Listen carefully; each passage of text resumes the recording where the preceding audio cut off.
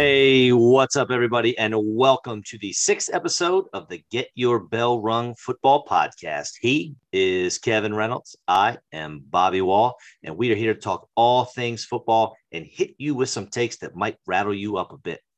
On tonight's show, we'll give you our thoughts on how every single AFC team did during the 2022 NFL Draft. And first, we always hit some news and notes. How you doing, Kevin? I'm doing well. How you doing there, Bobby?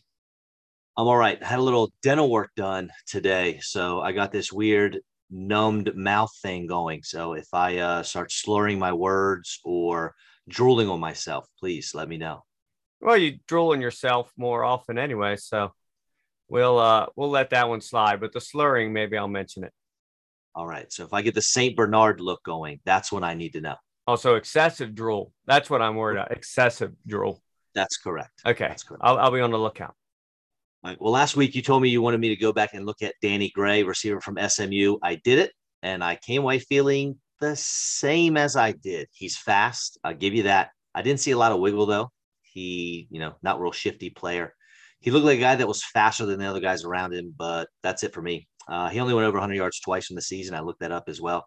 So I'm still sticking with he's going to be average at best. We may hear his name here and there, but I still think Calvin Austin was the correct pick at that point in the draft. I buy what you're selling.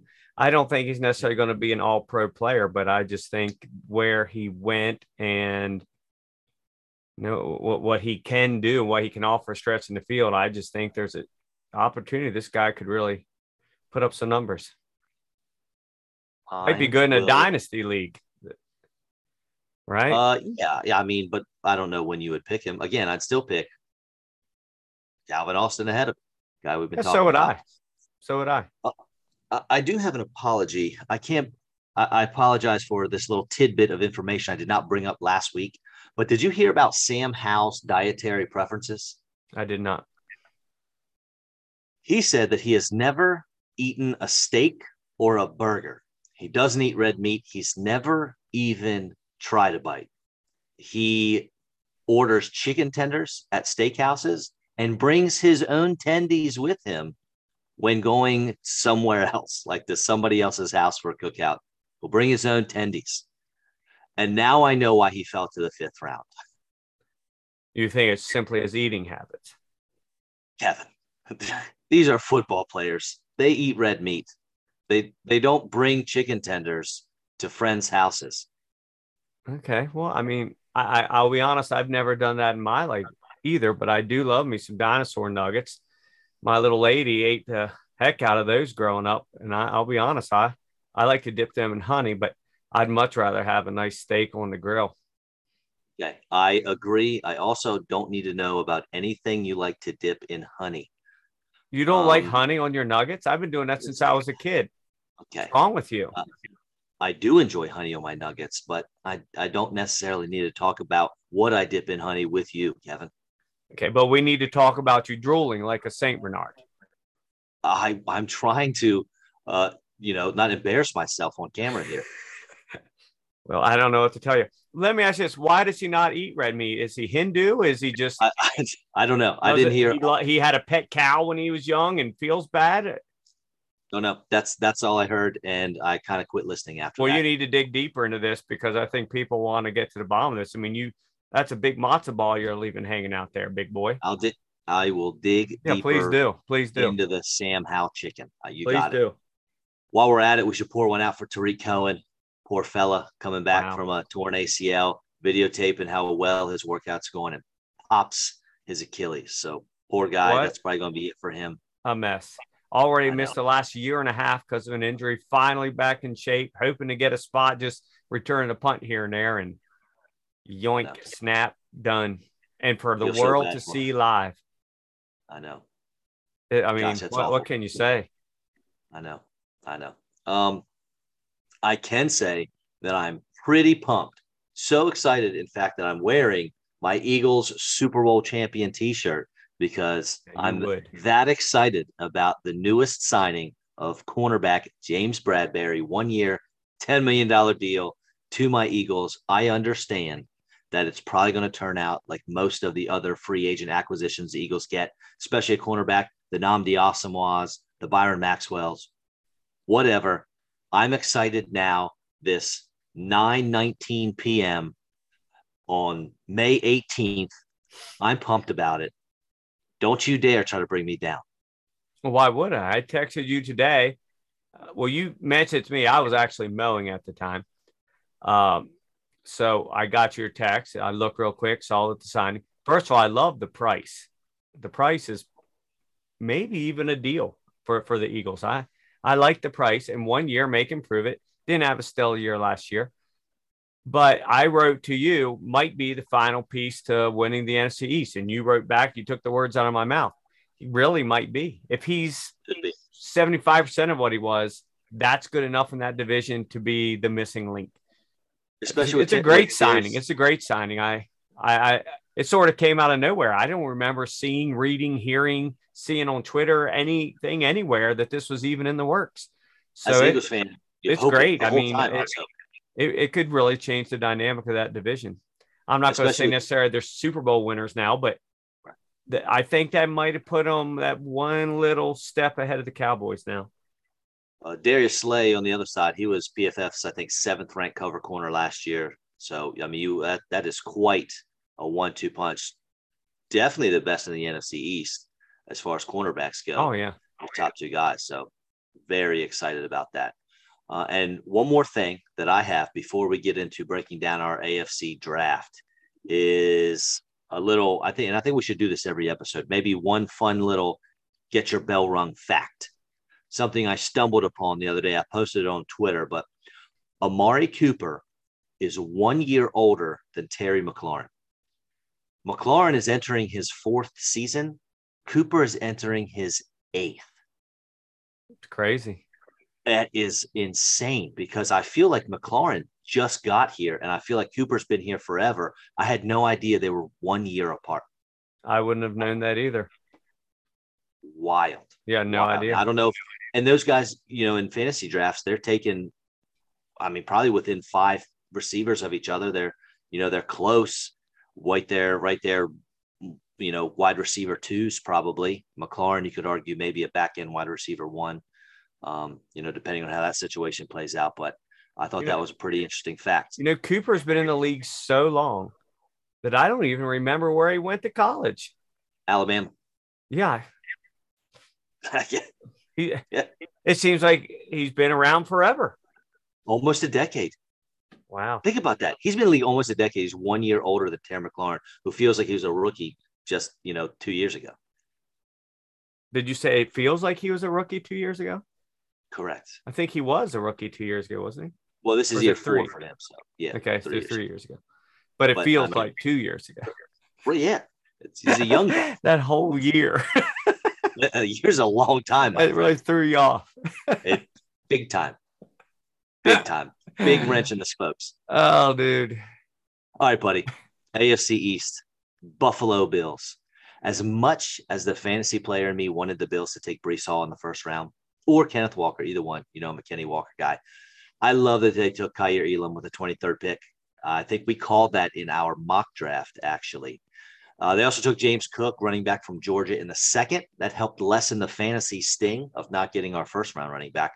But before the dude even put his Buffalo Bills hat on, the Buffalo brass came out and said, yeah, this guy's not a workhorse. He's only a 3rd down back, which sucks for Cook because during the draft process, he came out and said I got the skill set. I want to be a one-man show. Let's do it. But apparently that will not be in the cards for him at the NFL level. Shakir, wide receiver from Boise State, he got comp to Amon-Ra St. Brown, which is not bad if he can, have a rookie year, even a sophomore year next year, similar to what Amon-Ra had. And then the cornerback Christian Benford, they took it 185. Solid player, smart player from Maryland, but I don't know that he has a top end speed that's needed to cover these guys in the AFC East. Yeah, I gave them an A- overall because they really hit their needs. Got the Elam, who they said they were targeting all along. That's the guy they wanted there. The dude walks around with a notebook, takes notes everywhere he goes, every meeting, everything. Love it. And he's got that NFL pedigree in the family.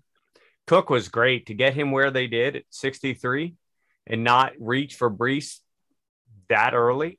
That's great. But yeah, we talked about this on our earlier podcast about players being typecast before they ever even step foot on the field. The guy has no chance to ever be a workhorse running back. It's just not going to happen. And that whole thing's a mess there, and how they use everything. And the simple fact that their short yardage back is their quarterback. So you wouldn't even have that anyway. But the guy's going to catch some passes. This offense is going to be just rock. I mean, defensive coordinator nightmare. My favorite pick of theirs is the punt god, who in fact last year set a new NCAA record, averaging 51.19 yards per punt. Literally named the punt god. So I'm loving that. I mean, that's great. That's another thing. That's those little things that you do that make it so you can jump the Chiefs, make it so you can jump the Chargers, the Bengals, the whoever else is going to be great in the AFC. You get an extra 5 yards out of a punt. 6 times a game, that's an extra 30 yards of field position. So little things like that. It's huge. Agreed. So I liked it. They hit the things they did. I now officially am on the Bills bandwagon, and I think they've officially passed the Chiefs as the front runner in the AFC. How do you not love the Bills? I mean, even their fans are great. Oh, yeah. They're cold and they're miserable all year long, but they love their team. They crush sausages at tailgates and break tables. They have a wonderful fan base. I love it. Their fan base is great for one really specific reason. When they lose, they support them even harder than when they win, where almost every other fan base is death threats and this and that and the other. And I'm burning jerseys in the front yard because they lost a freaking football game. The Bills rally, the fans rally around the players. And it's so cool to interact. Like the players do so much with the fans and the community. It's like they're all just part of the team. I got a guy down the street from me that he goes to 3 or 4 games a year up there. He's just diehard Bills guy, but actually goes up. Good for him. Yeah. The one thing I'll say about Cook is a lot of people are talking about, well, he's a pass catching back and they don't like throwing the football to their running backs. Between Singletary and Moss last year, they had 82 targets. I wouldn't say, I mean, that's nothing to shake a stick at there, right? No, that's a decent amount of targets. And maybe they didn't like throwing the ball to those running backs. They might like throwing it to Cook. They might. And the thing is, when you have an offense like that, and they have a pretty strong defense too, I've seen the Buffalo defense ranked in some places number 1 going. They were last year. The preseason. Yeah, ranked number 1 overall. So their offense has so many opportunities that you can't help but be on field. I think they were either 1 or 2 in the league last year in offensive plays. So you can't help but get opportunities. And they wouldn't. I don't think they'd have went so high with him if they didn't plan on using them. I'd say Zach Moss's days are extremely numbered. Man, he might be out of there this year, man. He might. Next up, Miami. Well, they started by giving this year's 1st, 2nd, and 4th round pick, plus a 4th and a 6th round pick next year in order to acquire Tyreek Hill from Kansas City. They only had 4 picks, and they used one of them on a 7th round quarterback. So tough to really nail a draft. Now, granted, you factor Tyreek Hill in here. I get that. But when you really only had 3 picks, because you got a starting QB and a 7th round quarterback, he's probably maybe practice squad. But really the only impact player I could find was Channing Tindall. He's a linebacker from, you guessed it, the team we've been talking about nonstop, Georgia. It's tough to figure out where he'll be or what he'll be considering all the talent that he played with at Georgia. Like he looked good sometimes, but again, everybody on that defense looked good. Worst case though, this guy's going to be on all the special teams. So he's going to make an impact in one phase of the game. I'm not sure what kind of spot he'll find on the defensive side of the ball. It was an odd pick. He's fast, flies all over the place. But I'm pretty sure, correct me if I'm wrong, I may have read that he never started a game there. Never. I think that's true. I'm not one to never say never, but if I was put my money on it, I'm almost positive that's what I read as well. Right. He did not start a game. He was always the backup to Dean and Walker. it just seems when you've only got 4 picks and your first one's not even to 102, that you might want to at least pick a guy who tended to start in college. Now we know Georgia's second number 2 defense, their whole second string was probably as good as half the teams in the NCAA, but still so odd with all the players that were picked after him. I don't get it. The receiver they got, Ezekanma, everything I read, straight stone hands, made no sense. And I just can't trust anybody named Skyler. I've tried for years, but if you're named Skyler, you got one strike against you from me. So I gave these guys another Skyler that you don't like. Like, why you? Well, I'm not going to name the Skyler. I know like three or four Skylers I've met in my life. I'm not going to get their whole name and sell them out here on this. I didn't realize these were personal friends of yours that you. Well, they're not so my much. Personal friends because they're named Skyler. Okay, boy. I mean, so I gave them a C just for the draft, but I gave them a B overall. Because you can make the argument that they have the best 1-2 receiver group in the freaking league. You really could, between Tyreek and Waddle, if not the fastest. And we've seen this thing where he got Tyreek, this viral video where he got underthrown last week from Tua. Like, really? Like, that doesn't happen 1,000 times in preseason practice, receivers getting underthrown. But that said, I'm still really worried about Tua, man. These guys are one strong quarterback away from being a serious contender. But yeah, this draft was less than stellar. And man, they gave up so much. They did. That is why. What you have your little chart. What did your little chart say about? I can't imagine the numbers were even close to in Miami's favor. I would have to go back and look at pre-draft where each of them were picking, and then have to do crunch the numbers. I'll let us know next week, or I'll post it. I'll post on the Facebook page. Okay. Well, when you have the numbers, are they just straight draft slots? How do you factor in an all-pro player for draft picks? Is it even work that way? No. Well, what you do is you would add up the draft picks that were used. So like for Devontae Adams, if you added up the draft capital that was used, it came to be like the 11th or 12th overall pick is what it equaled. Okay. So you would definitely use that pick on Devontae Adams. Right. So that's kind of how that math works. But this for a player. Right. It really seems like a lot. But hey, if it works out, it works out. They've got a solid team. Well, as far as odd drafts go, not to be outdone by their AFC East counterparts, the Patriots were the Patriots again, year after year.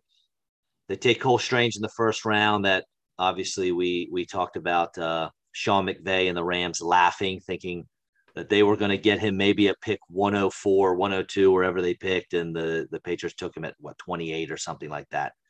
Now, if the goal 29. Is to draft, okay. If the goal is to draft starting players, the Patriots probably did that because they're going to find creative ways to use these guys. I don't think anyone drafts towards their scheme better than Belichick.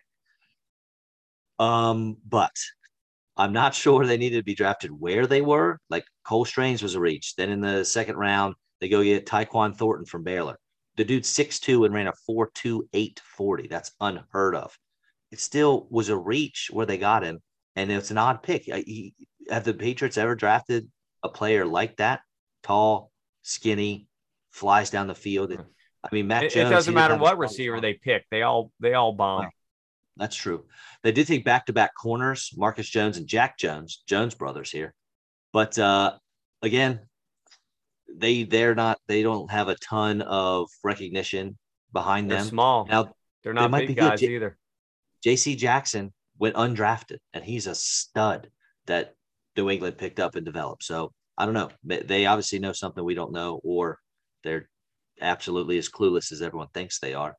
And unfortunately, our boy Pierre Strong, man, that's their best pick. To death. He was, but it sucks that that's where he went. Yep. Because they have him, Damian Harris, James White, Ramajay Stevenson, J.J. Taylor. They even drafted another running back from South Carolina, Kevin Harris. They did. I don't know how many running backs you need on a team, but good grief, they got enough. Yeah, it's odd. they that whole thing fantasy wise drives us all nuts. I guess it's great for them. You always have a fresh workhorse, but you and I talked earlier in the week. Any given week, Pierre Strong could go out there and have 17 rushes for 190 yards and 3 touchdowns, and the next week he won't dress. That's correct. That's Belichick. No, we're the good. Thornton thing really throws me off, but the Strange a round and a half early. I think I told you earlier, like everything in here is a round and a half early. But like the Cowboys. Thornton was picked before Alec Pierce, George Pickens, Sky Moore. Wow. Did anybody anywhere have him going before all those guys? What do they know about him? It's just I don't understand. Is it the speed thing? What is Al Davis there like in the background? He come back from the dead and he's running the Patriots now. I mean, I don't. Since when is Belichick enamored with speed? That's never happened. This whole thing made no sense. And again, something we've discussed is Belichick now just drafting intentionally bad just so he can try to prove to the world that you're all idiots and I'm going to make these nobodies into great players and I'm going to win a Super Bowl anyway. So I gave him a C-. I think they had the worst draft in the entire NFL because it made no sense. At least they drafted a backup quarterback at 137, Bailey Zappi. He projects to be a long-term backup. Every human being that watched this guy play was like, yep, you know what? He's going to be a really good backup for a long time. It's so odd. And Kevin Harris might start off, but he might be their goal line back from the start. He's a bruiser. Yeah, but so is Damian Harris. Yeah, so I know. Stevenson.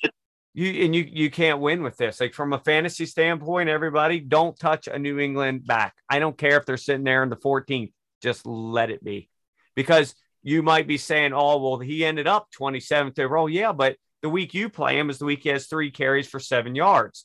The next week when you have him on your bench is the 120 yards and 2 touchdowns week. Was it Jonas Gray? Jonas Gray had 170 yards and 4 touchdowns, and they traded him to Miami 3 weeks later. Yeah. He the next week barely had 2 carries a week after. He didn't even dress. And then they traded him to Miami. Unreal. It's just so bizarre. Well, I'm kind of hoping there's a little change of the guard here in the AFC East. And I'm really rooting for the Jets. I've been rooting for a while because they've been so bad for so long.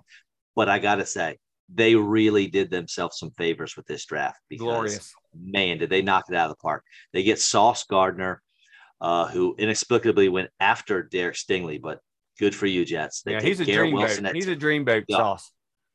Yeah, Garrett Wilson at 10 overall. Then at pick 25, 26, they trade back in the first round because somehow Jermaine Johnson is still there. Still, Magic. It has been 3 weeks since the draft ended, and I still have not found a single person who knows why Johnson felt like he did. Not one. We already talked about Breece Hall. It's going to probably spell the end for the ceiling that we thought Michael Carter might have. Carter had 15 or 16 carries 3 times last year. During those games, 77 yards rushing, 39 yards rushing, and 118 yards rushing. The 39-yard outing came against the Bills. They had the number 1 ranked defense. That's fine. But when he got the rock, he performed except against number 1 defense, but he did well. Jeremy Ruckert, tight end at 101. I think this is an interesting pick because it feels like the Jets have been trying forever to get a tight end. This offseason, they signed CJ Uzama and Tyler Conklin in free agency, and then they drafted Ruckert out of Ohio State. I'm not sure he's ever going to be a star, but it definitely shows a dedication to the position. And Robert Saleh, their head coach, came from San Francisco. They got one of the best tight ends in the game. Now, obviously, none of these guys are George Kittle, but he knows what a solid tight end can do for an offense. So I like it. I like all of it. I gave them an A. The only reason I can give them an A+ is waiting so long on a tackle. They got Max Mitchell late, who's 6'6", 307, and they're saying there's a chance they'll put him anywhere. They might even play him at center if they need him to. Very, very versatile guy. He might start from the get-go because who knows what's going on with Mekhi Becton. Yep. Apparently he got hurt last year and just gave up on life. They said it was over 400 pounds. Yeah, so I saw that. Who knows what that dude's going through? I mean, if he rolls into camp 402, then Max Mitchell might be his starting tackle, buddy. Right. Yeah. So they pretty much had everything they needed. Again, Breece Hall there at 36 after you already had 3 first-round picks. That's just a luxury pick. Didn't make a lot of sense to us, but it does. It does and it doesn't, right? I mean, the value of getting him there, even though you already had Michael Carter and a couple other guys, Ty Johnson, that work in this offense now, when you look it down at the people, we got a freaking football team. Buddy. So, yes. Greeny, Greenberg, he hates every Jets draft ever. He's like the most diehard Jets guy on earth. He even says himself that this is the first he's had hope in forever and that he thinks this may be their greatest draft they ever had. And typically he rips their drafts apart. But Greeny says he finally has hope, which he's worried about because he knows they'll still probably win 3 games. But they this is a team that in 2 or 3 years, we might be looking back on this draft as in, wow. This is it. Wow. This is it. Because wow. I love it. Well, another wow, and one that will probably be doing the same thing in 2 or 3 years, was the Baltimore Ravens. It feels like it's another year, another dollar. It's what they do. Kyle Hamilton somehow falls to them at 14. They trade back up in the first round to get Tyler Linderbaum, the best center in the draft. David Ajabo falls to 45 because of an injury. He's a perfect fit for Baltimore. Travis Jones, D tackle, they got at 76. He was going in numerous mock drafts in the first round. This dude had first round aspirations. Yeah, number 2. Got him at 76. Yeah. Most people had him ranked at number 2 nose tackle. Yeah. Yeah. Daniel Falele, an enormous offensive tackle. 6'8". Could have gone in the second round. Easy. Got him in the 4th. Yeah. Now, I don't know why they drafted 2 tight ends again or why they drafted another running back in Tyler Beatty, but it's kind of what they do. The last time they drafted 2 tight ends, it was Mark Andrews was one of them, Hayden Hurst the other, so that paid off. But, man, good for you, Baltimore. You crushed it. Well, on that tight end, Kohler, he pretty much is an Andrews clone. He looks like him. He moves like him. Smart guy to have in there. Little injuries, have great backup. But, yeah, Hamilton to 14 from 4. I mean, really? You got essentially, at least in Kuiper's rankings, the number 1 safety, the number 1 center, the number 1 outside linebacker, the number 2 nose tackle. All these guys. And it's not like they were they had 2 first-round picks, but they didn't. These are guys that could have went all in the first round, and they got them in such great places. They got JAD from Alabama for depth at corner. Peters and Humphrey coming back from injuries. You got that. So I gave them an A because for those of you that don't know, I'm obviously a diehard Ravens fan. So I want them to lose because he's a diehard Ravens fan. Oh, let's see. That's what's just messed up because I don't root against the Eagles just because you like them. I was giving you a hard time, buddy. No, I don't think you are. I think you got a bad attitude when it comes to the Ravens or me. So you got all that stuff going. They even got Tyler Beatty. Fast running back from Missouri. Never know. Wow. When you lose 3 every preseason, it's nice to have some backup. So Tyson Williams isn't your starter in week 1. So this was nice, but no A+ because the Hollywood trade, I would have never got this, but researching this week, I never thought this because you don't think of them really passing much, which they don't pass as much as most teams. He had 146 targets last year, 10th in the entire NFL. Well, I was always surprised. It was week after week during the fantasy season. I would look up to see who the top receivers are and who was doing well. And Hollywood was always near the top there for the longest time. Yeah, there's a site I go to every week for the Once and Done League. Targets, nothing but targets every game for the season, constant. Yep. And when I looked at that, it was pretty consistent. It wasn't like he had a 19 and then a 4. But I had no idea he was 10th in the league in targets. It blew my mind. So essentially, if they're throwing to him. Well, now it's Rashad Bateman. And I know Bateman's been getting on Twitter saying, believe it, people. I'm coming for everybody. I like Bateman. I want to believe it as a Ravens fan, but as a football fan, I don't know that it's necessarily true. He's not just, I think he could be a true number 1, but he's going to be a number 1 that has nothing else. Right now, Devin Duvernay's number 2. So you don't even have a number 2 that's going to take any heat away from you at all.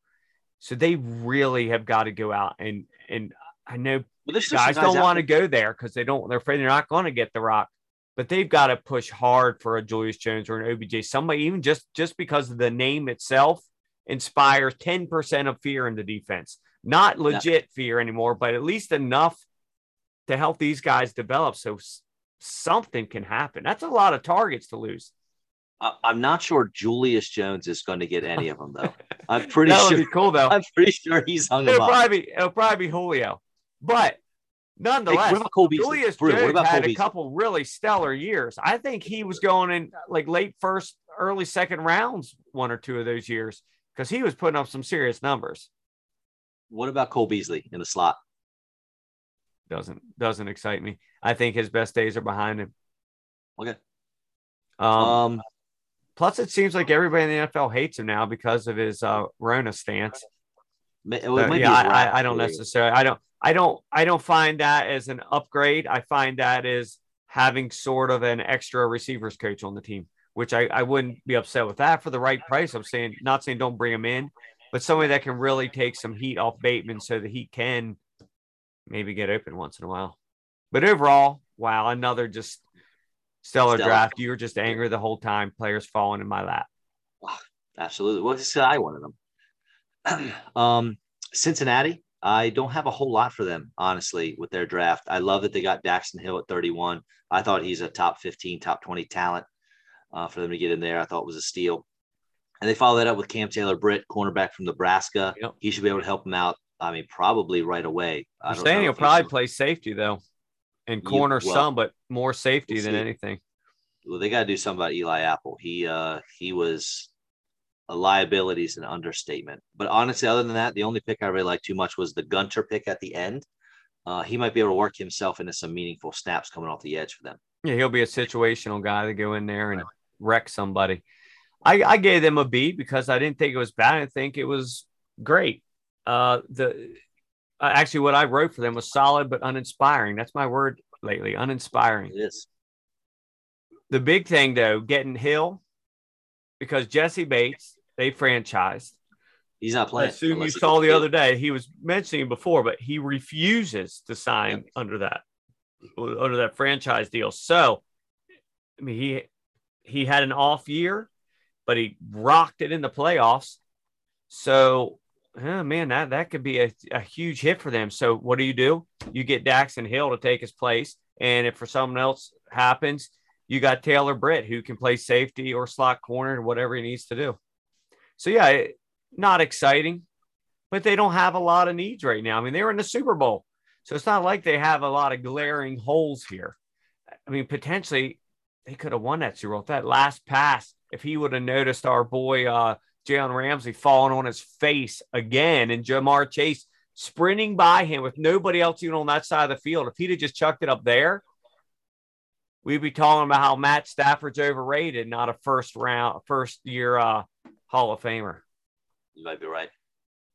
So we'll move on to Cleveland here. They gave up their first round pick this year and the next two, plus future picks for Deshaun Watson. Now, I envision Nick Caserio, the GM of the Texans, on the phone with the Browns as Kevin Costner in Draft Day. You've seen that movie, right? Yeah. But I understand it's the Browns, but we're reversing the roles here. Nick Caserio. And he's just on the phone. He's saying, I want your first round pick this year, your first round pick next year, and your first round pick the following year, because I feel like it. Only thing they needed to throw in there was David Putney. David Putty? Putney. Oh, I thought you said David Putty from Seinfeld. No, it's David Putney, the kick returner that Kevin Costner had to have just because he felt like it. I love it. I think David Putty would have been cooler.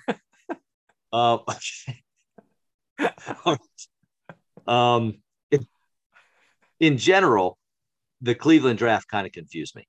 I wasn't a fan of their first pick, cornerback Martin Emerson from Mississippi State, but I actually liked their next 5. So I didn't like the beginning. I liked the middle. The end didn't really do anything for me. But Alex Wright, edge from UAB, was good. Purdue wide receiver David Bell. You know I love Perion Winfrey, especially at pick 108. Kicker Cade York is nice. And Jerome Ford, running back from Cincinnati. Now, I didn't like Ford's tape very much when I watched it. But in the middle of the 5th round for a team that loves to run the ball. Plus, Kareem Hunt's probably not going to be around. I think he's going to be gone after this season. He'll be out of there. Year, yeah. Yeah. He's going to want to start somewhere again. Yeah. And I heard that Kevin Stefanski, head coach of the Browns, he told the GM, the owner, he said, look, by the end of this draft, I have to have David Bell. Yep. Got to have it. Yeah. Which another draft day reference. It's fitting because this time it is the Browns, but in the movie, Kevin Costner writes down Vontae Mack, no matter what, put that paper in his pocket. It's David Bell, no matter what, for the Browns. So they got their guy, and they don't have the Jarvis Landry anymore. I think he'll be a solid.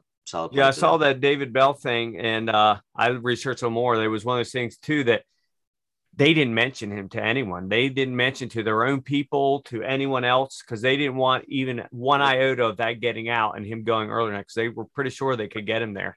And obviously that worked out. I don't think Emerson's that bad. I know a lot of people think it's a reach, but he's a solid guy, and he's going up against SEC guys all season long, so he's NFL ready. Maybe they could have went a different route there, but I don't know. I don't think it's bad. Wright's great. Winfrey and Thomas are teammates. So that's nice. You got two guys that know how the other guy operates. I gave him a B+. Winfrey's my number 1 or 2 defensive tackle coming out. Okay. I love him. Yeah, I mean, he's awesome. He's good. And you got Cade York. Kickers, baby. Yes. Kickers. Yes. Number 1 ranked kicker coming out of LSU in the nation. And they got him there in the 5th round. Why not? Yeah, absolutely. I love kickers. Fantasy stalwarts. I got no. Their kickers do not belong on fantasy. Oh, they're glorious. I'm thinking about adding 2 kickers to my league. Hey, and well, see you later. Another team with a nice draft, Pittsburgh Steelers. Man, they are the only team to jump at a quarterback in that first round. The only team to jump at a quarterback in the first or second round. They took Kenny Pickett at 20. And they even came out and they said, look, this guy was our floor quarterback. They actually used the word floor. He had the highest floor of anybody. And we think his floor, not only was it the highest of the guys coming out of the draft, we think it's just high in general. We think this guy is going to be, he's not going to fail. He's not going to be a flop. They like him. So they got it there and they got their guy. They also took player you love, especially George Pickens, a guy I love, DeMarvin Leal, the defensive tackle, and my guy, Calvin Austin. And I know that we discussed this off air, but Kenny Pickett, I know he's a rookie, and a lot of folks said nobody's ready out of this class to come in and lead their team. But a lot of Mr. Trubisky's money's tied up in if he plays 60% of the snaps. Yeah, he got rooked. I know, man. And while we were both really rooting for Trubisky, he should fire his agent a week ago. It's not even if Pickett is as good as Trubisky, if Pickett's even close, they're going to play Pickett to save themselves some money, and poor Trubisky is going to get hung out to dry. I buy what you're selling a little bit, but not really, because in the NFL, the little bit of money that they actually would have to pay him, if Trubisky is winning them games, they will gladly pay it. We're talking about billionaires. We're talking about these guys. They don't care about a few million here, a few million there if they're winning games. But that said, Pickett might be better than him already. And what if it's close and they don't even give Trubisky the chance? And that I don't like. We talked about this. I agree. We think Trubisky got shafted in Chicago. He gets to go to Buffalo for a year, learn how to play the position, and then gets his chance to start, and then just gets bowled over here. So I gave them an A-/C. Because this whole draft comes on one guy. If Pickett works out, this is brilliant. If he does not, this draft isn't going to mean crap, because those receivers aren't going to mean crap either. And being a PA guy, I've looked at some of the local Pittsburgh things. There's a lot of people there that were not happy with Pickett, that they feel that the whole hometown boy thing played a little too much role when they made their final pick, and that they really did not want to go that way. All we can do is play the games to find out. And as far as the receivers, I freaking adore Pickens. He's a head case, but I think he still has the potential to be the best receiver long term of any of this whole draft. And Austin, I'm pretty sure when we had a guy that we wanted to go to bat for, when we were talking about the pre-draft, I'm pretty sure Calvin Austin was the guy I was going to bat for that I thought should go higher than what he was going to. Yeah. And weeks before that, that was one of those guys, right when you started watching tape, I was like, hey, make sure when you're done your receivers and your first round guys, make sure you check out Calvin Austin. Oh, yeah. He's he electric, can move. man. So, but I can tell you that I heard for a fact George Pickens was the number one receiver on several teams' boards. Yeah, the draft. Number one on everybody. We have had on a previous episode, we thought he had the highest catch rate of all these number one or first round, second round guys, the highest highest catch rate, least lowest drop rate. And now we get Connor Hayward, number one ranked fullback as well, and brother Cam Hayward, so they get to play together. Yeah. So they hit it. And of course, under this, I wrote my blurb for their draft was 2 words in bold: hate this. Well, so irritating because the Steelers just really are not for me. I tell you, the one thing that confused me a little bit was only 2 of their 7 picks were on the defensive side of the ball, and they had the worst rushing defense in the league last year, which was shocking to me because I feel like as it was happening, that didn't really register to me. But no one gave them a rushing. They had a lot of injuries. They really did on defense, and I loved it. Again, you and I, we try not to root for people getting injured, but when Steelers get injured, I don't exactly cry in my beer. Well, obviously not. Well, I don't want to ruin a perfectly good beer. Plus, it's the Steelers. Obviously not. Plus, machines don't bleed, buddy. We don't cry. Well said. Well said. All right. AFC South. I keep looking at these AFC teams keep coming up, and this is just sort of reiterating what we talked about previously, is that the AFC, I really do think as a whole, they had better drafts than the NFC teams because absolutely. Now, granted, when you're Houston and you have a need at literally every position, it's not hard to have a good draft. All you have to do is just not screw it up. And I don't think that they did. They took Derek Stingley at 3 over Sauce Gardner, which obviously we don't like, but you know what? He's still a solid player. He just shouldn't have gone at 3. That's all. Right. He should have gone at 8, 9, 10. Right. They traded back with Philly, so Philly could hop up and take Jordan Davis, and they ended up getting Kenyon Green, who was my favorite interior lineman in the draft. He'll start right away. They took Jalen Petrie at safety, who, again, another guy I love. John Mechie, receiver from Alabama and from our went to high school in our hometown, Hagerstown, Maryland. Christian Harris, linebacker, 75. He was, I think, my 4th or 5th ranked linebacker. Love that pick. And then Dameon Pierce, running back from Florida.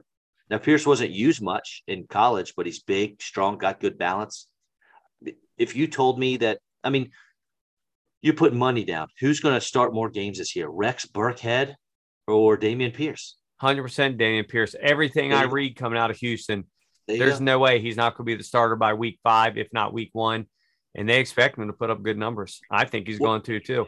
He's one of these guys, these Terrell Davis types. They go really late. A few people are high on him. Most people are like, who? And next thing you know, the dude's Pro Bowler.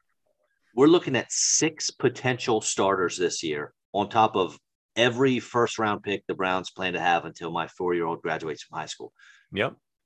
I don't think any other team drafted that many starters for now. I don't think any other team had the need to draft that many starters, but they were able to do it. I mean, these guys would start on most teams that they would have gone to. Yeah, this was a great draft. I gave them a B only because they didn't get any defensive ends anywhere. They really need to plug up the center more too. You're right. Need after need after need after need. And they're still not even sure if Davis Mills is their quarterback. So they got so much. And Mechie, no, I'm sure that he's going to be this year. I'm saying they're not sure he's the long-term answer. So you could have this great draft. But you don't, in the NFL, you don't have the quarterback. You don't have anything. So next year, then they're going back to that. Mechie, he might play this year. It'll be iffy.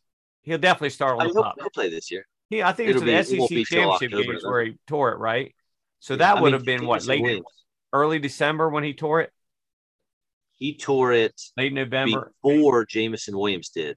And Williams is coming back probably. Oh, it's way before Jameson because Mechie tore his in the SEC championship game. That's way before all that playoff stuff. Yes, that was late November, early December. So yeah, So he might play. I hope.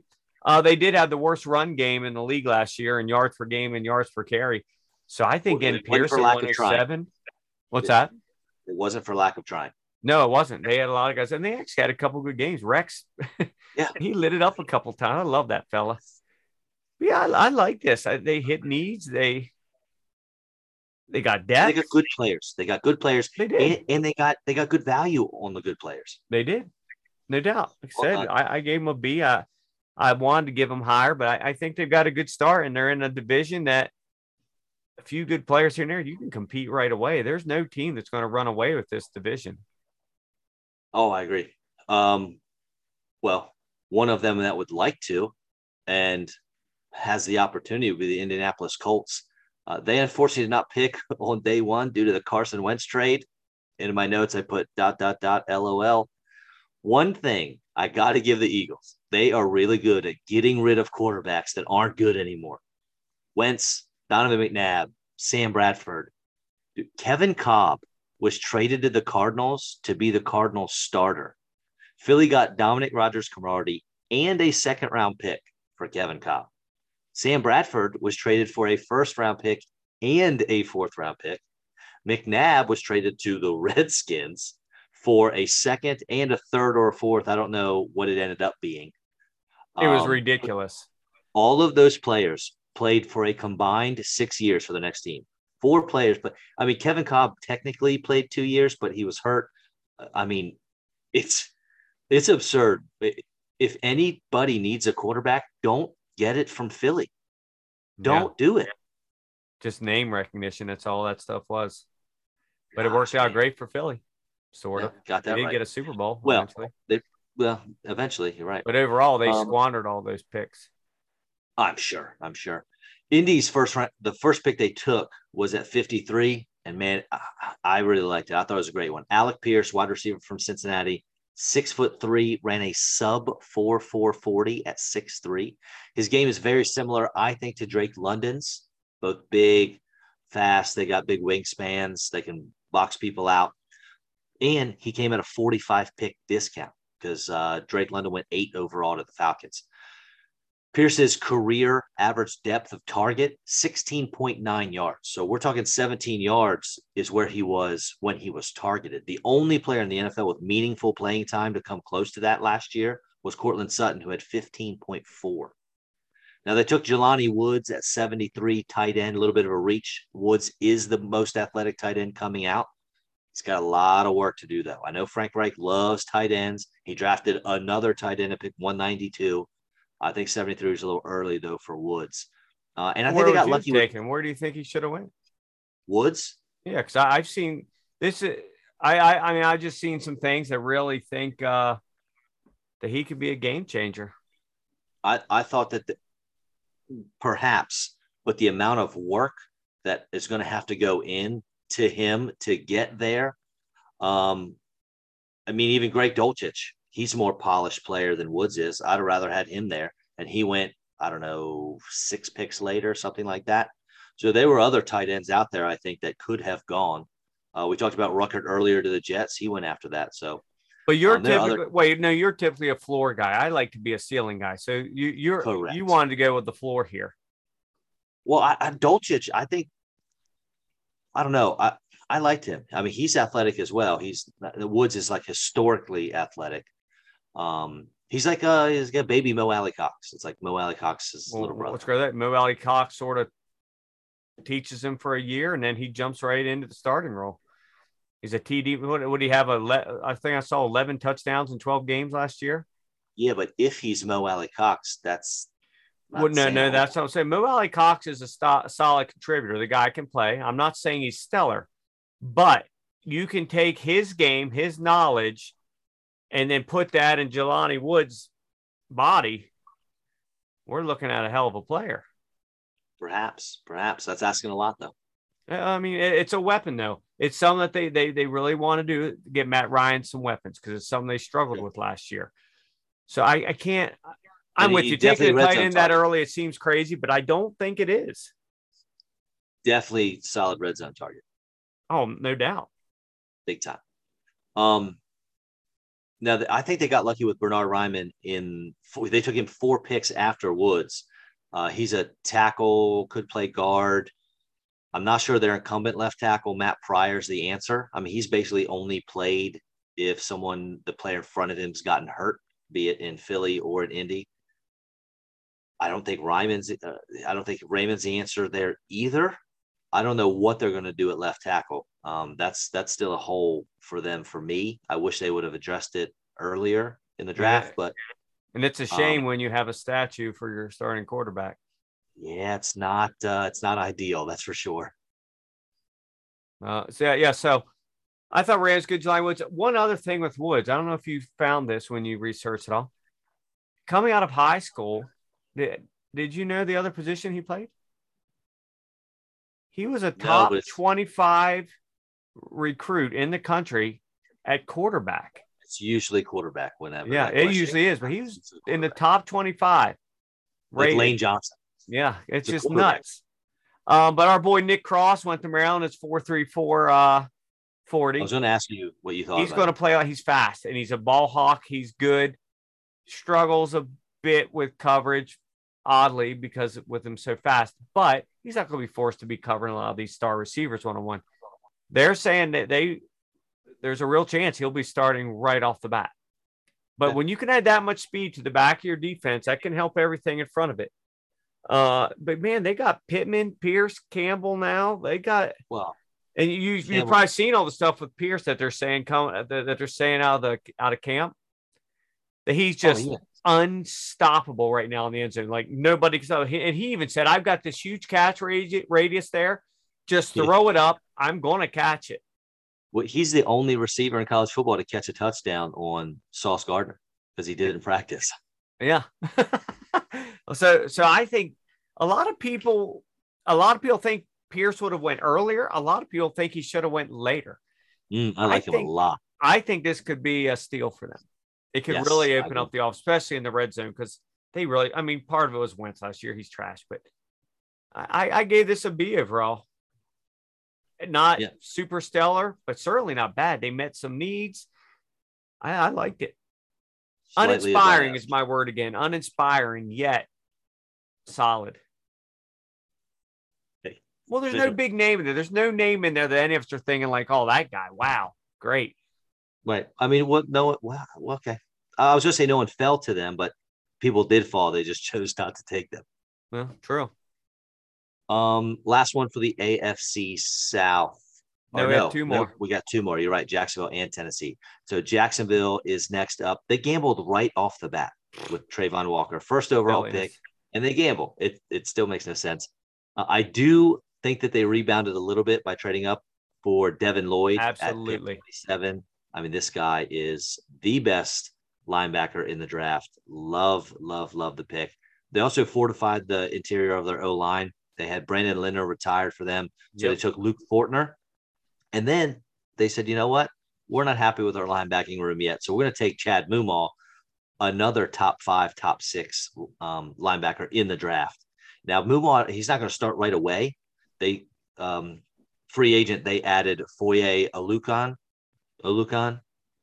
Not sure about that last name there, but he came from Atlanta, hit 191 total tackles last year. Yeah, he was a beast. So I know. So I don't know where Mumal is going to fit in right away. Obviously, Devin Lloyd's going to start. Oh, for sure, 100%. But as far as defense goes, he might need an injury to get in there. Yeah, I gave this a C+ because the Walker thing we've discussed ad nauseum. Just, I don't want to. What? So Devin Lloyd, goalie, that was great. Yeah, you're right. And then Fortner's going to start probably right away. And then Mumal, this is how I would describe that pick because I love the dude, but a luxury pick for a team who cannot afford any luxury. It makes no sense. At pick 70, there were so many players out there that fit immediate needs, guys that you could plug into a starting role now. But no, we're going to pick a third inside linebacker so he can play special teams for a couple years. How about Travis Jones? I don't get it when you have so many needs. Again, this is a team that's terrible. Why are you taking luxury picks at pick 70? How about Travis Jones, man? I'd rather have him there. The Yeah, Marvin Leal. this doesn't make Bolster that any D-line. sense.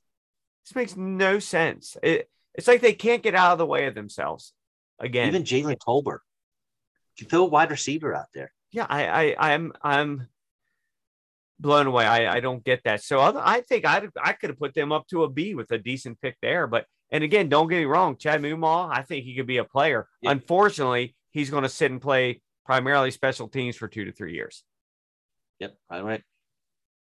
All right, now we're in the last team of the AFC South.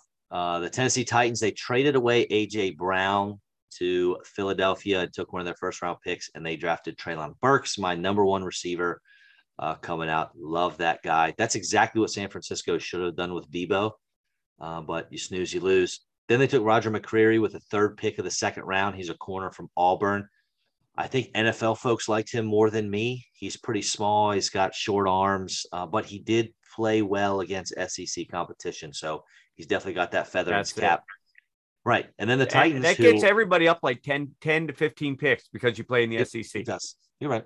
Then they take Malik Willis at 86, the quarterback.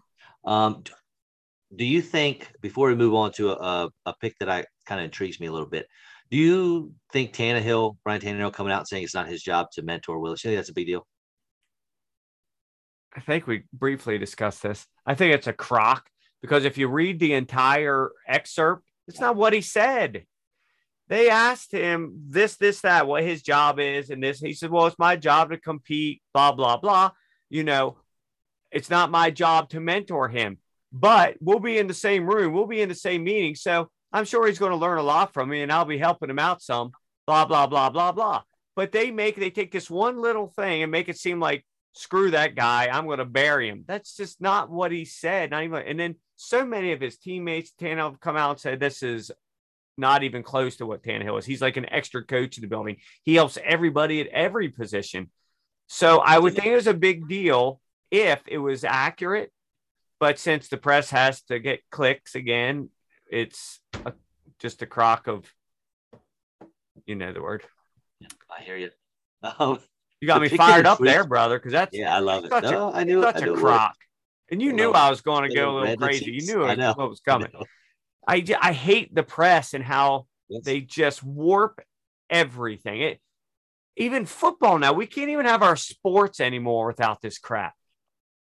No, I know. Hey, deep breaths. We can have a whole podcast on how much I hate the media and sports. So Hassan Haskins, give me 3 words to describe him. No, he intrigues me, man. He's big. He's 6'2", 230 pounds, running back from Michigan. He was productive too. 1,300 yards, 20 touchdowns and 14 starts. He won't play unless or maybe until Derrick Henry goes down. Yeah, I know, but I've read a couple things that he's going to probably start the season legit as the number 2, and that they might start backing off Henry's workload just a little bit. Maybe. I mean, because if Henry does go down, because they still have Dontrell Hilliard there, they do. Who has a role, and Deontay Foreman, when Henry did go down last year, Foreman averaged about 15 carries a game. I think that'd be easily done for Haskins. And a player that I really like, and I'm kicking myself for not doing more research pre-draft on him, is Kyle Phillips. First team All Pac-12 wide receiver. They got him in the 5th round, pick 163. 163. This guy has Hunter Renfrow written all over him. Yeah. He's not big. He's not fast. He's just good at football. I mean, Hunter Renfrow, you look at this dude, and it looks like he should be wearing white New Balances, grilling hot dogs in the backyard in his white picket fence. But he's a great route running. What does that even mean? Wide receiver. Have you seen the guy? He looks like an 23-year-old guy does that. What does that even mean? Look at it. He doesn't look like he's 23. That's my point. But like he should have on white New Balances and grilling. Yeah, that's what dads do.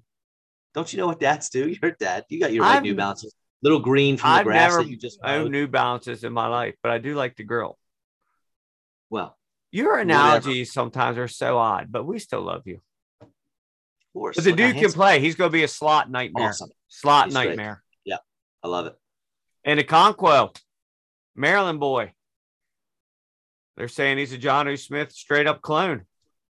Well, I don't know if that's a good thing. No, Jonnu's really only good 1 year. As far as fantasy, well, he got hurt, but as far as fantasy, yeah, he had too many injuries. But when he's on the field, that dude could play. The worst thing he could ever do is that he went to New England. That was stupid. Burks, have you seen these reports about Burks? He's a little. It takes a couple days to get in football shape. Okay, leave this guy alone. But I think I love Burks, same as you do. He's in my top 5 guys too. But it's always concerning anytime when a guy goes in his first rookie camp and he can't breathe for more than 20 minutes. And then he comes out the next day and it turns out it wasn't just a bad off day. He's just so out of shape. It makes you just wonder just for a second about the work ethic, because you know what you're getting into. You know you're going in the first round of the NFL draft. Why would you allow yourself in a matter of months to get that far out of shape? The team has to immediately be wondering, looking at each other like, uh-oh. But I hope not, because the dude can play, and I want to see him crush the NFL for years. But, man, that to me, man, that's the beginnings of a tiny little red flag going up right away. But back to Malik Willis. This could be the steal of the whole draft. This is one of those ones in 10 years we might be looking back and like, look at all the teams that passed on this guy. Again, in 4 years, he might be out of the league. But, man, how he fell to 86. With Steve McNair comps, they love it. Yeah, just how he fell to 86, it's beyond me. You had him going 2. Yeah. 2. It's with 86. I just don't understand it. But, man, I gave them an A- because I think they met a lot of needs. And then they just had Malik Willis just drop into their lap. Good for them. I don't know who the front runner. I would still give them the front runner for that division, but I think the other teams are going to start winning more. I don't think it's just going to be a walk in the park like it has been the last 2 years. I agree. I definitely think Jacksonville's improving. Well, they got rid of Urban Meyer, so they have to improve. You know, that was a big step. Wow. Has there ever been anybody more just overwhelmed by a job than him? Now that would get me fired up. So let's move on to the AFC West. The Denver Broncos, they gave up their first, second, and fifth round pick this year, along with quarterback Drew Lock, tight end Noah Fant, and defensive lineman Shelby Harris for Russell Wilson. Even though they didn't have early picks, I like what they did with their first 2 at 64 and 80. They got Nick Bonito, edge from Oklahoma, and Greg Dulcich, which I had mentioned earlier, tight end from UCLA. Bonito had, I believe, a better win rate percentage than Aiden Hutchinson. I think I remember hearing that. If it wasn't better than Aiden Hutchinson, it was right behind him. So they were comparable in how often they beat the player they were playing against. Dulcich obviously feels a need vacated by Noah Fant. Head to Seattle. I know they have Albert O there, but I'm not sold that he's the guy. Nobody is. Right. Luke Wattenberg, who they took all the way down at 171, could actually compete to be the starting center. But outside of that, most of these guys are really depth / special teams pieces that Denver hopes is going to develop into contributors. Right. I gave these guys a B because they hit the things that they wanted to get right off the bat. And they got their QB. And Mathis runs a 4.39, so he's fast. And then you get Russell Wilson as part of all this. They're a solid team. I think you think higher on them as a team than I do. I honestly think they're going to come in last in the division, but they might be 10-7. Wild. They might be 10-7 and win the division. They might be 10-7 and be fourth in the division. Right. But I would put my house on the fact that the winner of that division will be better than 10-7. I hear it. Next up, Kansas City. I think they kind of crushed it. Yes. I think they kind of crushed it. Yes. They traded up for McDuffie, which on the outside, I'm not sure made a lot of sense. But if you're not a Kaiir Elam guy, then there probably was a decent drop-off between McDuffie and Elam or whoever else you had next. But they took our guy, George Karlaftis. Man, he's awesome. All he cares about is football. And it just I think all he cares about is the football. Dude, they've already had to tell him. He just wants it. They already had to tell him to tone it down in practice. He's already got He is the reprimanded man. in Kansas City because he tries too hard in practice. I got to get a Karlaftis jersey. Oh, me and you both, man. And then, Sky Moore at 54. Crazy. I'm pretty sure this is the second round pick they got from Miami in the Tyreek Hill trade. But I'm telling you what, man, is there a better match made in heaven than Sky Moore and Patrick Mahomes and Andy Reid? The best fit in this entire draft. The one guy that fell into the most perfect spot you could fall into. I love it. I love everything about it. And then they took Brian Cook, safety from Cincinnati. I don't know that he's going to come right in for Tyrann Mathieu's spot. No, maybe. Reed will. Justin Reed will have that, but he's going to learn from Justin Reed and be a great backup. They also took linebacker Leo Chenal, which I like from Wisconsin, and then they got Darian Kennard, offensive tackle from Kentucky. Yep. I thought he was a top 60-ish player, and they got him at 145. They got Josh Williams, Jalen Watson, 6'3" and 6'2", big tall corners to cover all that madness, a bevy of amazing tall receivers in that division. Devontae Adams, Cortland Sutton, Mike Williams. Right. And a lot of people gave Reed a lot of crap for the Tyreek trade, but man, look at their starters now. Mahomes, CEH. They got Ronald Jones. Most people don't even, that was sort of an afterthought in the offseason. Yep. They got Juju, MVS, Sky Moore, Kelsey still. You can make the argument as far as depth goes, that's a better lineup than they had last year. After Tyreek Hill, it's nobody. Byron Pringle and there was nothing last year. They got a legit everything now. I don't know. They have a legit number one receiver. I guess. I mean, I think Sky Moore is going to be their legit number one, but Juju is like 3 years removed from 110 receptions or something. MVS drops 3 years feels like a long time, but hopefully he'll catch the ball a little bit more than he did for Rodgers. He didn't have many drops last year. I think he had I saw something. He only had like one or two drops last year. I don't know. He usually have that, by halftime. I'm just saying the Tyreek thing, losing Tyreek Hill, nobody could ever say that's not going to hurt your offense. You'd be a fool to think that. But they got a lot of pieces here, dude, and they made their defense stronger. You got McDuffie, Karlaftis. I mean, you got these tall corners that are going to go in there when they need them. Chenal he'll be playing behind Jermaine Carter. It's just, I don't know. I think they really, you hit it. They hit the nail on the head, the jackpot. I gave them an A. They're right back in it. I mean, it's not like you thought maybe they wouldn't be after losing Tyreek Hill, but So this is more going back to Andy. We had a discussion a few weeks ago. Andy Reid, through the years now, has learned to adjust. He saw the writing on the wall. He's like, okay, this was good for 4 years, but this is about to fall apart, drop off a cliff. Let's blow the whole thing up for the most part, start over. And this was just, I mean, it's amazing for people who hate the Chiefs. Keep on hating because you got 4 or 5 more years now to deal with this before they do it again. Well, what amazed me even more is our next team.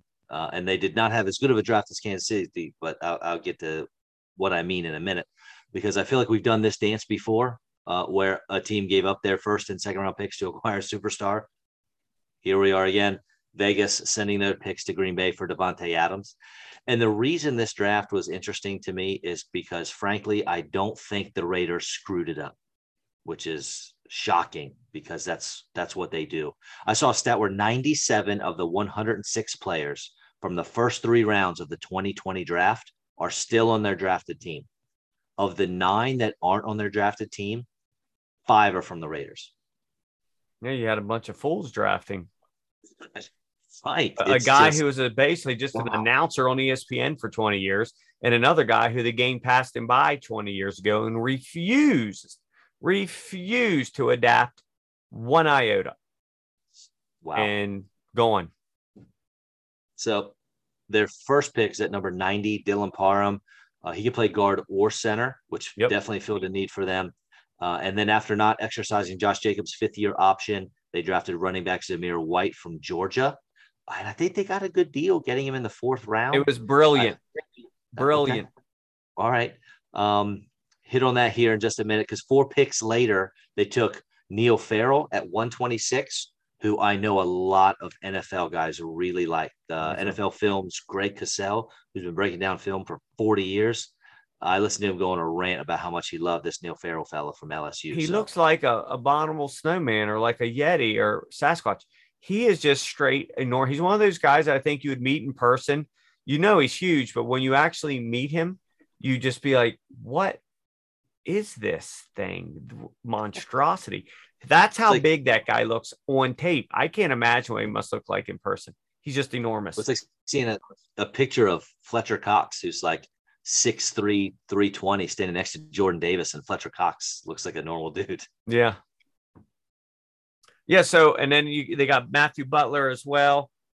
Another running back, Britton Brown. They now have Josh Jacobs, Kenyon Drake, Zamir White, Brandon Bolden, Amir Abdullah, Britton Brown, and from the University of Texas, San Antonio, Mr. Sincere McCormick, who they expect to make the team.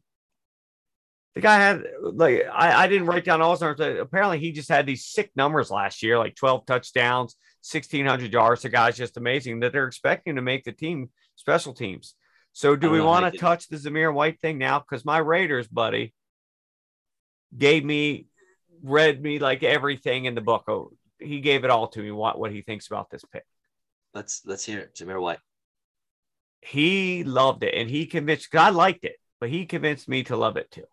So Josh McDaniels is there. So now it's going to be the New England playbook. We're going to have 4 or 5 running backs. You're never going to know which is which. Josh Jacobs, though he did well at the end of last year when those other jokers were going, get paid way too much. They didn't exercise his 5th year. He's going to be going. They don't want to pay him. Kenyon Drake, he'll be lucky if he makes the team this year because of how much they're paying him.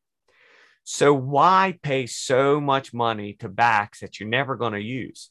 So immediately, Zamir White you could make the case he's going to be the de facto starter, if not partway through this year, if they get rid of Jacobs earlier, but the next year.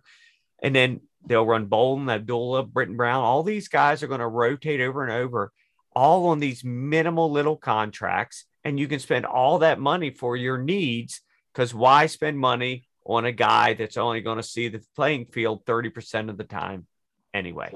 So that's like his favorite pick of like the last 10 years for the Raiders. Nice. And he's so happy. And he's so happy that Gruden's going and Mayock's going. And now you got our Fresno State boys together. These guys could do some damage. So I gave them a B- overall for just the draft, because they hit some things, but other things they really needed better offensive tackle help. But when you throw in the trade, absolute 100% an A, big giant A. These guys are, like you said, for Denver. They could come in first. They could come in last. I really believe that. I think I told you the other day that this team, this division, literally the last place team could be 10-7. I mean, when does that happen in the NFL? It's not often, my friend. No, if ever. This is going to be a wild ride in the AFC West. Yeah, they're all going to be on each other. Who I'm going to talk about right now might be the best team in the AFC West after talking up those other 3 teams. But the Los Angeles Chargers, they started with taking Zion Johnson, guard, at 17. He was one of my favorite players in the draft. And they took another guard, Jamari Salyer, at 195. He's from Georgia, obviously. So really going out of their way to protect Herbert. Unbelievably smart. Got to keep him upright. They took JT Woods, safety from Baylor. He's got good ball skills. He's got track star speed. He should be a great compliment to Derwin James. Get Derwin James down the box, let him blitz some more, do his thing. Isaiah Spiller, who they took, I feel like we're always shocked. Oh, the Chargers took a running back, but they have Eckler and this and that. Dude, if you've been paying attention, the Chargers have been dying for a between the tackles compliment to Eckler. They've drafted 5 running backs in the last 5 years, and they keep missing. Josh Kelly, not the answer. Justin Jackson, not the answer. Larry Roundtree, not the answer. Spiller might just be the answer. He might finally be that guy that really gets in Eckler's way as far as fantasy goes. Real football, great pick. Plus, they got him in the 4th round. Spiller in the 4th round. Oh, yeah. And then another one for me was Wake Forest corner, Jasir Taylor. because he might come in and start as their slot corner right off the bat.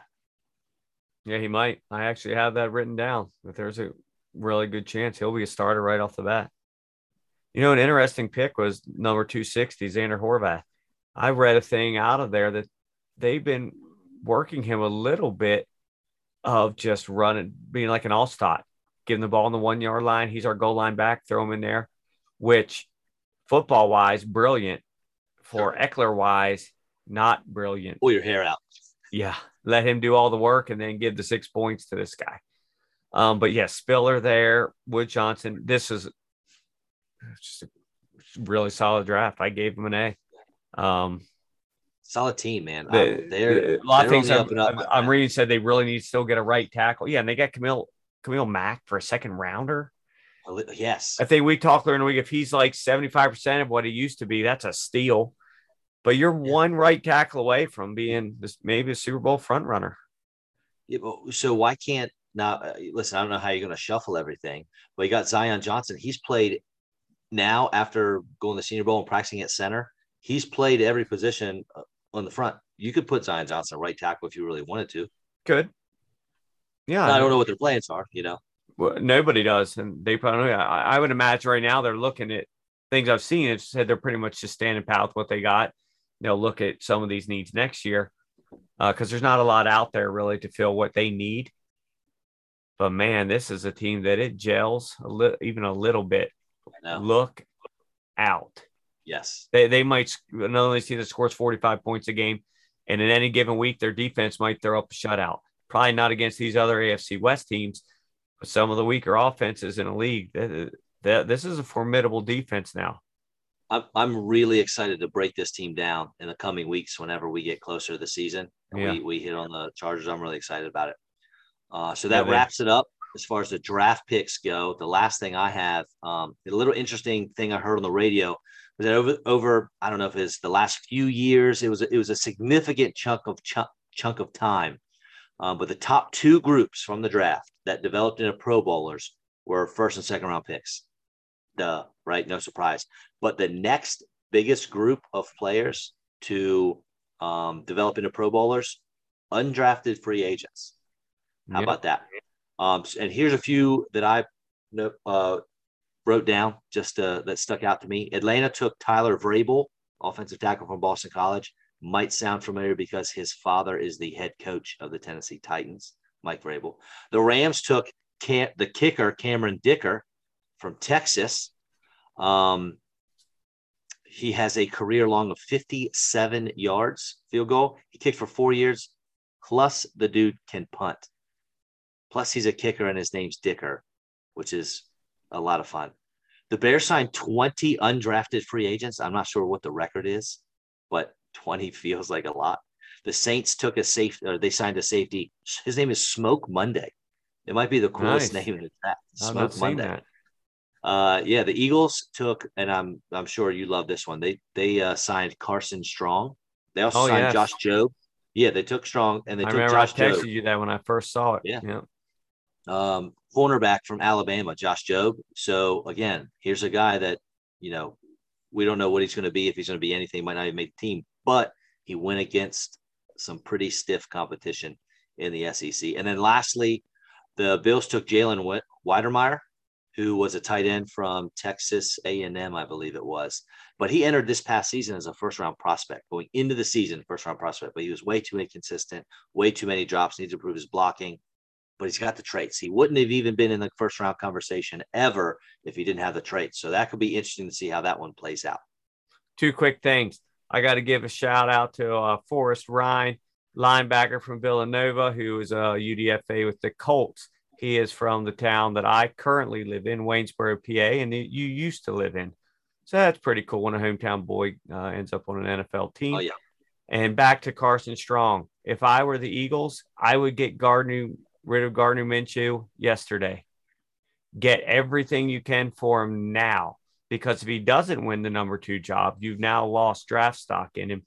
And I would get rid of him now. Why? His name is still relatively hot. The stash is rocking.